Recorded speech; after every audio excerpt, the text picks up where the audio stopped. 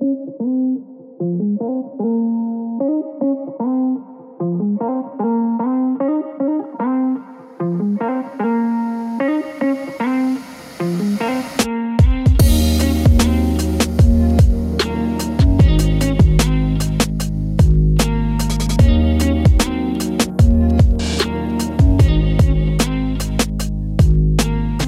to Faith and Fable, a pastoral podcast that discusses common and often controversial topics from a biblical perspective. My name is Matt Miller. And I'm Matt Henry. And today we are back in our misused passages, formerly entitled Fixing Fables. Might still be entitled that. We'll find out. But we asked you guys to submit to us titles, recommendations for what we should call this series. And surprisingly, we actually got quite a it's like people do listen. Yeah, so people wrote in, which is pretty cool, and gave us some recommendations. So we have picked, here's how we're going to do it. We have picked 3 names that we like the best, and what we're going to do is do a poll on Facebook, and so we want you to vote in on that poll, and whoever wins, wins. But we're going to do Fixing Fables as one of them, and then we have 2 other names. And these come from 2 people who wrote in that we liked, and we like these ones the most. Well, one we liked it, but we tweaked it. Yeah. So who is that? That was Rachel Dixon Beers. I guess I'm pronouncing that correct. Yeah. Quick contextual cures, and we changed it to contextual cures, right? Yeah. So we like that. So that's going to be an option. So Fixing Fables. But she had other ones. She did. That we disregarded, like proper passages promptly. We don't like that one. Bouts of biblical backing. See, we did the Fixing Fables with the alliteration, so now I'm stuck in alliteration, but that's all right. Commonly confused context, but she had quick contextual cures, and we like that, but we simplified it to contextual cures. Yeah. So that's choice 1. So she gets a mug just by virtue of the fact that we're nice. Yeah, so she's included in our polls. She's going to get a mug. So we need you to send us your address if you want a mug, please. Yes, Rachel, not everyone. Yes. And then another one, Chris Thompson from the Reformed Pipe and Cigar Lounge. He gave one that I liked, Correction by Context. That was that's clean. Yeah. So he's also going to be on the poll. And so Chris, send us your address, send us a message on Facebook, and you also are going to get a mug. So we're going to put this out on a poll, and so we need you, listeners, to vote on what you want this series to be titled. Mind you, we have no idea how to do a poll. So that's where Lena comes in. Yeah. So Lena, that's your job. Yeah. So that's it. So but we got other people. We have Rebecca Gilbert. She threw in some that we rejected, but foibled faith, babbled Bible. I like that one. Confused canon. Erroneous revelation. Screwed up scriptures. Let's see. Anybody else? We had some other ones. Yeah. But we rejected them. You've been rejected. Yeah. Sorry, Rebecca. Well, she's probably got a mug anyway. She got a mug? I don't know. Her husband, you know what? Her husband's on staff here. I feel like that's a conflict. But she'll probably come up with a real good rational reason why it's not a conflict. It's like my wife didn't bother to enter into this because... Does your wife even listen to this? Yeah, she does it while she does makeup or something like that. I think Lydia listened to episode 1 and 2 and was done. Oh, done? Yeah, it's kind of freaky. I'll come upstairs and all of a sudden I'll hear my voice. I'm like, what? And it turns out she's listening to the podcast, which is like, oh, cool. I walked into people's house a few times and heard my voice. Does that either on this or a sermon playing? Do you not like your voice when you hear it? I can't stand my voice. Yeah, me neither. I think that's a normal human thing. See, what's bad is I really like your voice. I think you've got a great voice. The smooth, mellow tones of Matthew Miller. Coming to you live from the bunker of an unknown location. Anyhow, that everyone actually knows. So anyway, okay. So. This is enough banter. We're known for not doing banter, so we try to honor that. Yeah. So let me get my script here. So we're doing another possible fixing fable, confused context, or correction in context. Yeah. So next time we're gonna do that one from Matthew 18, right? Yeah, where two or three are gathered. Yeah, that's the classic one. I just wish I would, for once, hear somebody, when they do use it publicly, use it rightly. I know a lot of people know its correct context, but you never hear it publicly used. Probably because it doesn't. I mean, who's just going to throw out a thing about church discipline? On Facebook. Well, where two or three are gathered, there it is. Yeah. That's probably a valid reason. Anyhow, so what are we doing today? So today we're going to do, I guess it's an interesting one. Maybe it's one that most people don't We're know. really selling this. Gosh, I thought these were supposed to be short. Okay. So we're going to do John chapter 1, verses 16 through 18. So let me just read it and then we'll jump in. So this says, John testified about him and cried out, saying, "This was he of whom I said, he who comes after me has a higher rank than I, for he existed before me. For of his fullness we have all received, and grace upon grace. For the law was given through Moses, and grace and truth realized through Jesus Christ." So this is a pretty famous one. I think it's a beloved one by many, specifically verse 16. Sometimes you'll just see people throw out, grace upon grace. It'll be painted on a wall, stitched into a pillow. When something good happens in a person's life, they'll experience the kindness of the Lord maybe, and they'll include this verse on social media. Like I've seen that. They tell a story about something good that happened, and they'll just say, grace upon grace. And usually it's the idea that in their mind that grace is overflowing. It's washing over the Christian like tidal waves. Grace is being showered down from heaven upon the Christian. And so while in one sense we can affirm that that is true, that is not really at all what this verse means. So in order to understand it, we have to do a little bit of grammar, and it all hinges on the meaning of this preposition here that's often translated as upon in the phrase grace upon grace. It's the preposition anti. Now an American would pronounce it anti, like antichrist or. Yeah, sure. Yeah, usually against or opposed to. Yeah. So in the Greek, it's the preposition anti. And so the question is, what does that preposition mean? Because when you determine the function of the preposition, it's going to now determine the meaning of this phrase, of course, grace upon grace. So with that, we're going to give you the various ways you could understand it. So the first possible meaning would mean that anti means corresponds to. So in the case of the verse, it would mean something like the grace that a Christian receives corresponds to the grace of Christ.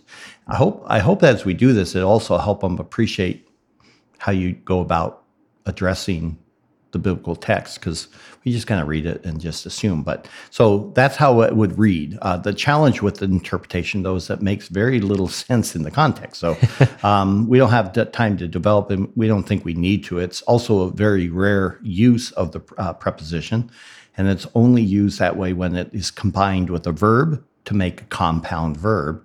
And here it actually stands alone. So we're going to reject that one out of hand. But this is kind of what you do when you come This is exegesis. Yeah, and it's like, okay, it can be used in various ways. Here's one. Nope, that doesn't fit the context. And so we're going to say that's not the proper use of or understanding of the word. Right. In that case, the context doesn't support anti being used in that way, though it's used that way in other passages, right, for example. So a second way that the preposition could be used is anti could mean in return for. So this is the idea of exchange. This is how the preposition is often used in other places. So in this case, then, one grace is given in return for another. That's how you'd have to understand grace, anti grace. The problem here is that this would make the exchange a kind of quid pro quo, which is alien to the very idea of grace in the New Testament. You can't get grace for doing something, right? So Augustine took this preposition. Augustine. Is that how you like to do it? Or Augustine. What did I say? Augustine. I know, he's squirming. So Augustine took this preposition and he got around that quid pro quo idea by saying that we live in the grace of faith, and then we'll exchange this grace of faith someday for the grace of immortality, which is eternal life. So he's saying this isn't a quid pro quo because the grace you're receiving right now is that idea of faith, and then someday that will turn into your eternal life. But my response, and many people's response, is that doesn't make the idea of quid pro quo go away. No, but at least he's trying to exegete. Yes, which is like good for you. Yeah. We're not going to agree with you, but at least now if we were to be face to face with him, our debate would be in the text. We don't have to start calling them stupid. The kinds of ways that nowadays on Twitter and Facebook, it immediately devolves into an attack on the person, right? You're racist, you're this or that. It's like, just deal with the text. Well, that's Trump's fault. Go ahead, third one. Okay, third one. Anti could mean also upon or in addition to. This, of course, is the idea of addition and is the way that many people understand the verse. It's the idea that grace comes to us like presents piling up under a Christmas tree. And so we get grace upon grace, or more grace in addition to our present grace. It's this never-ending and overflowing grace. And so as the days come and go, new waves of grace just keep flowing upon the shore. Wow, that was very poetic. The problem, though, is that this is almost never what the preposition anti means. It preaches good, though. Which is why it's so fascinating that translators translate it with upon. Yes. You know what? There are certain passages, though, that the translators don't dare. Because the tradition is so people will actually solidified. burn that translation and say, this is clearly wrong. So anyhow, if John wanted to communicate this idea, he would not have used anti, but actually epi, a different preposition. And so because he uses anti instead of epi, the idea of superabundance of grace coming upon the Christian is simply not what John is talking about in our thinking. Right. So fourth view then is that anti means instead of or in the place of. And this is far and away the most common usage of the preposition. In other words, John is saying that grace has come to the Christian instead of grace. It's actually got strong soteriological or salvation issues when it gets used with regard to Christ's death. It's the word either huper or anti is used, and Christ died in our place, in the place of or instead of. Yeah, huper would be that one, So what John is saying then, if this is correct, is that grace has come to the Christian instead of grace. Now that sounds strange, but it makes sense when you look at the surrounding verses. So there's a parallel taking place between verse 16 and verse 17. Further, verse 17 begins with the word for, which means that verse 17 then is giving the reason or explaining how grace has come to us instead of grace. Right. So verse 17 says, for the law was given through Moses, grace and truth realized through Jesus Christ. So here we have a contrast between the law coming through Moses, and then on the other hand, grace and truth coming through Jesus Christ. And so since verse 17 is connected here to verse 16 with that word for, you now understand that a parallel is actually what is taking place. In other words, the first grace in verse 16 is parallel to the law, which came through Moses in verse 17. And that was gracious. That was an act of grace. Absolutely. But the second grace is the idea of grace coming through Jesus Christ. So that there's a grace here that's parallel to the law and then replaced by this second grace of Jesus Christ, who is the embodiment of grace and truth, if you will. In other words, it's not grace upon grace, like presents piling up every day under a Christmas tree, but rather grace instead of or in the place of grace, where Jesus Christ has now taken the place of that first grace, which was the law. And that is by far the purest understanding of what the preposition anti means. All right, so what's the takeaway? First, it helps us begin to shape then our perspective on the law. And this actually is a really big point. Yes. We tend to look at the law as bad or evil, but that's not what John does. He looks upon it as grace.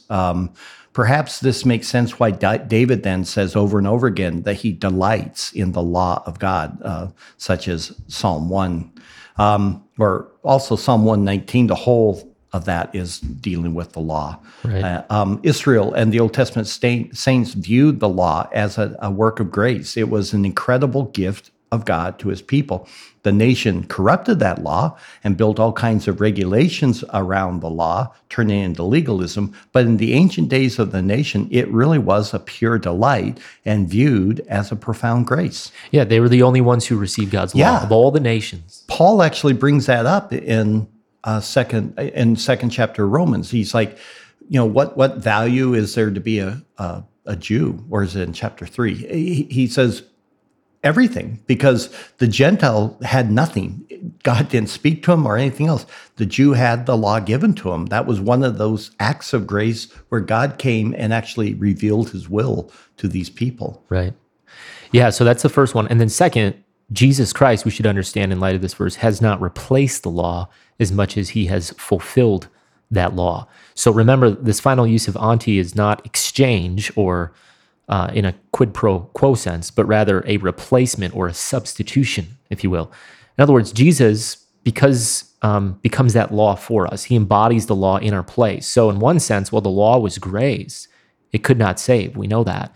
Rather, it revealed guilt and therefore condemned.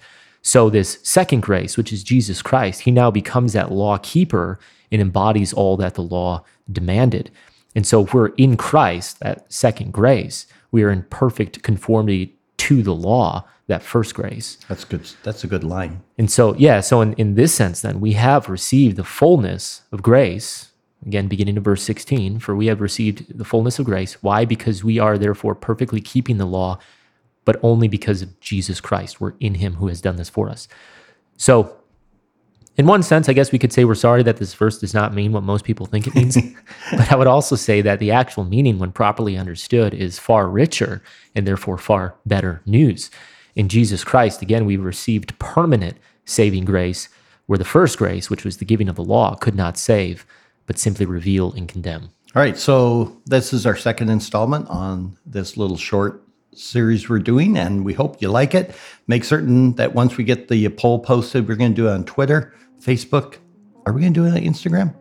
I don't know. There's a way. Yeah, we'll ask Lena. Yeah, Lena knows all things. She's rolling her eyes as she hears this. Yeah.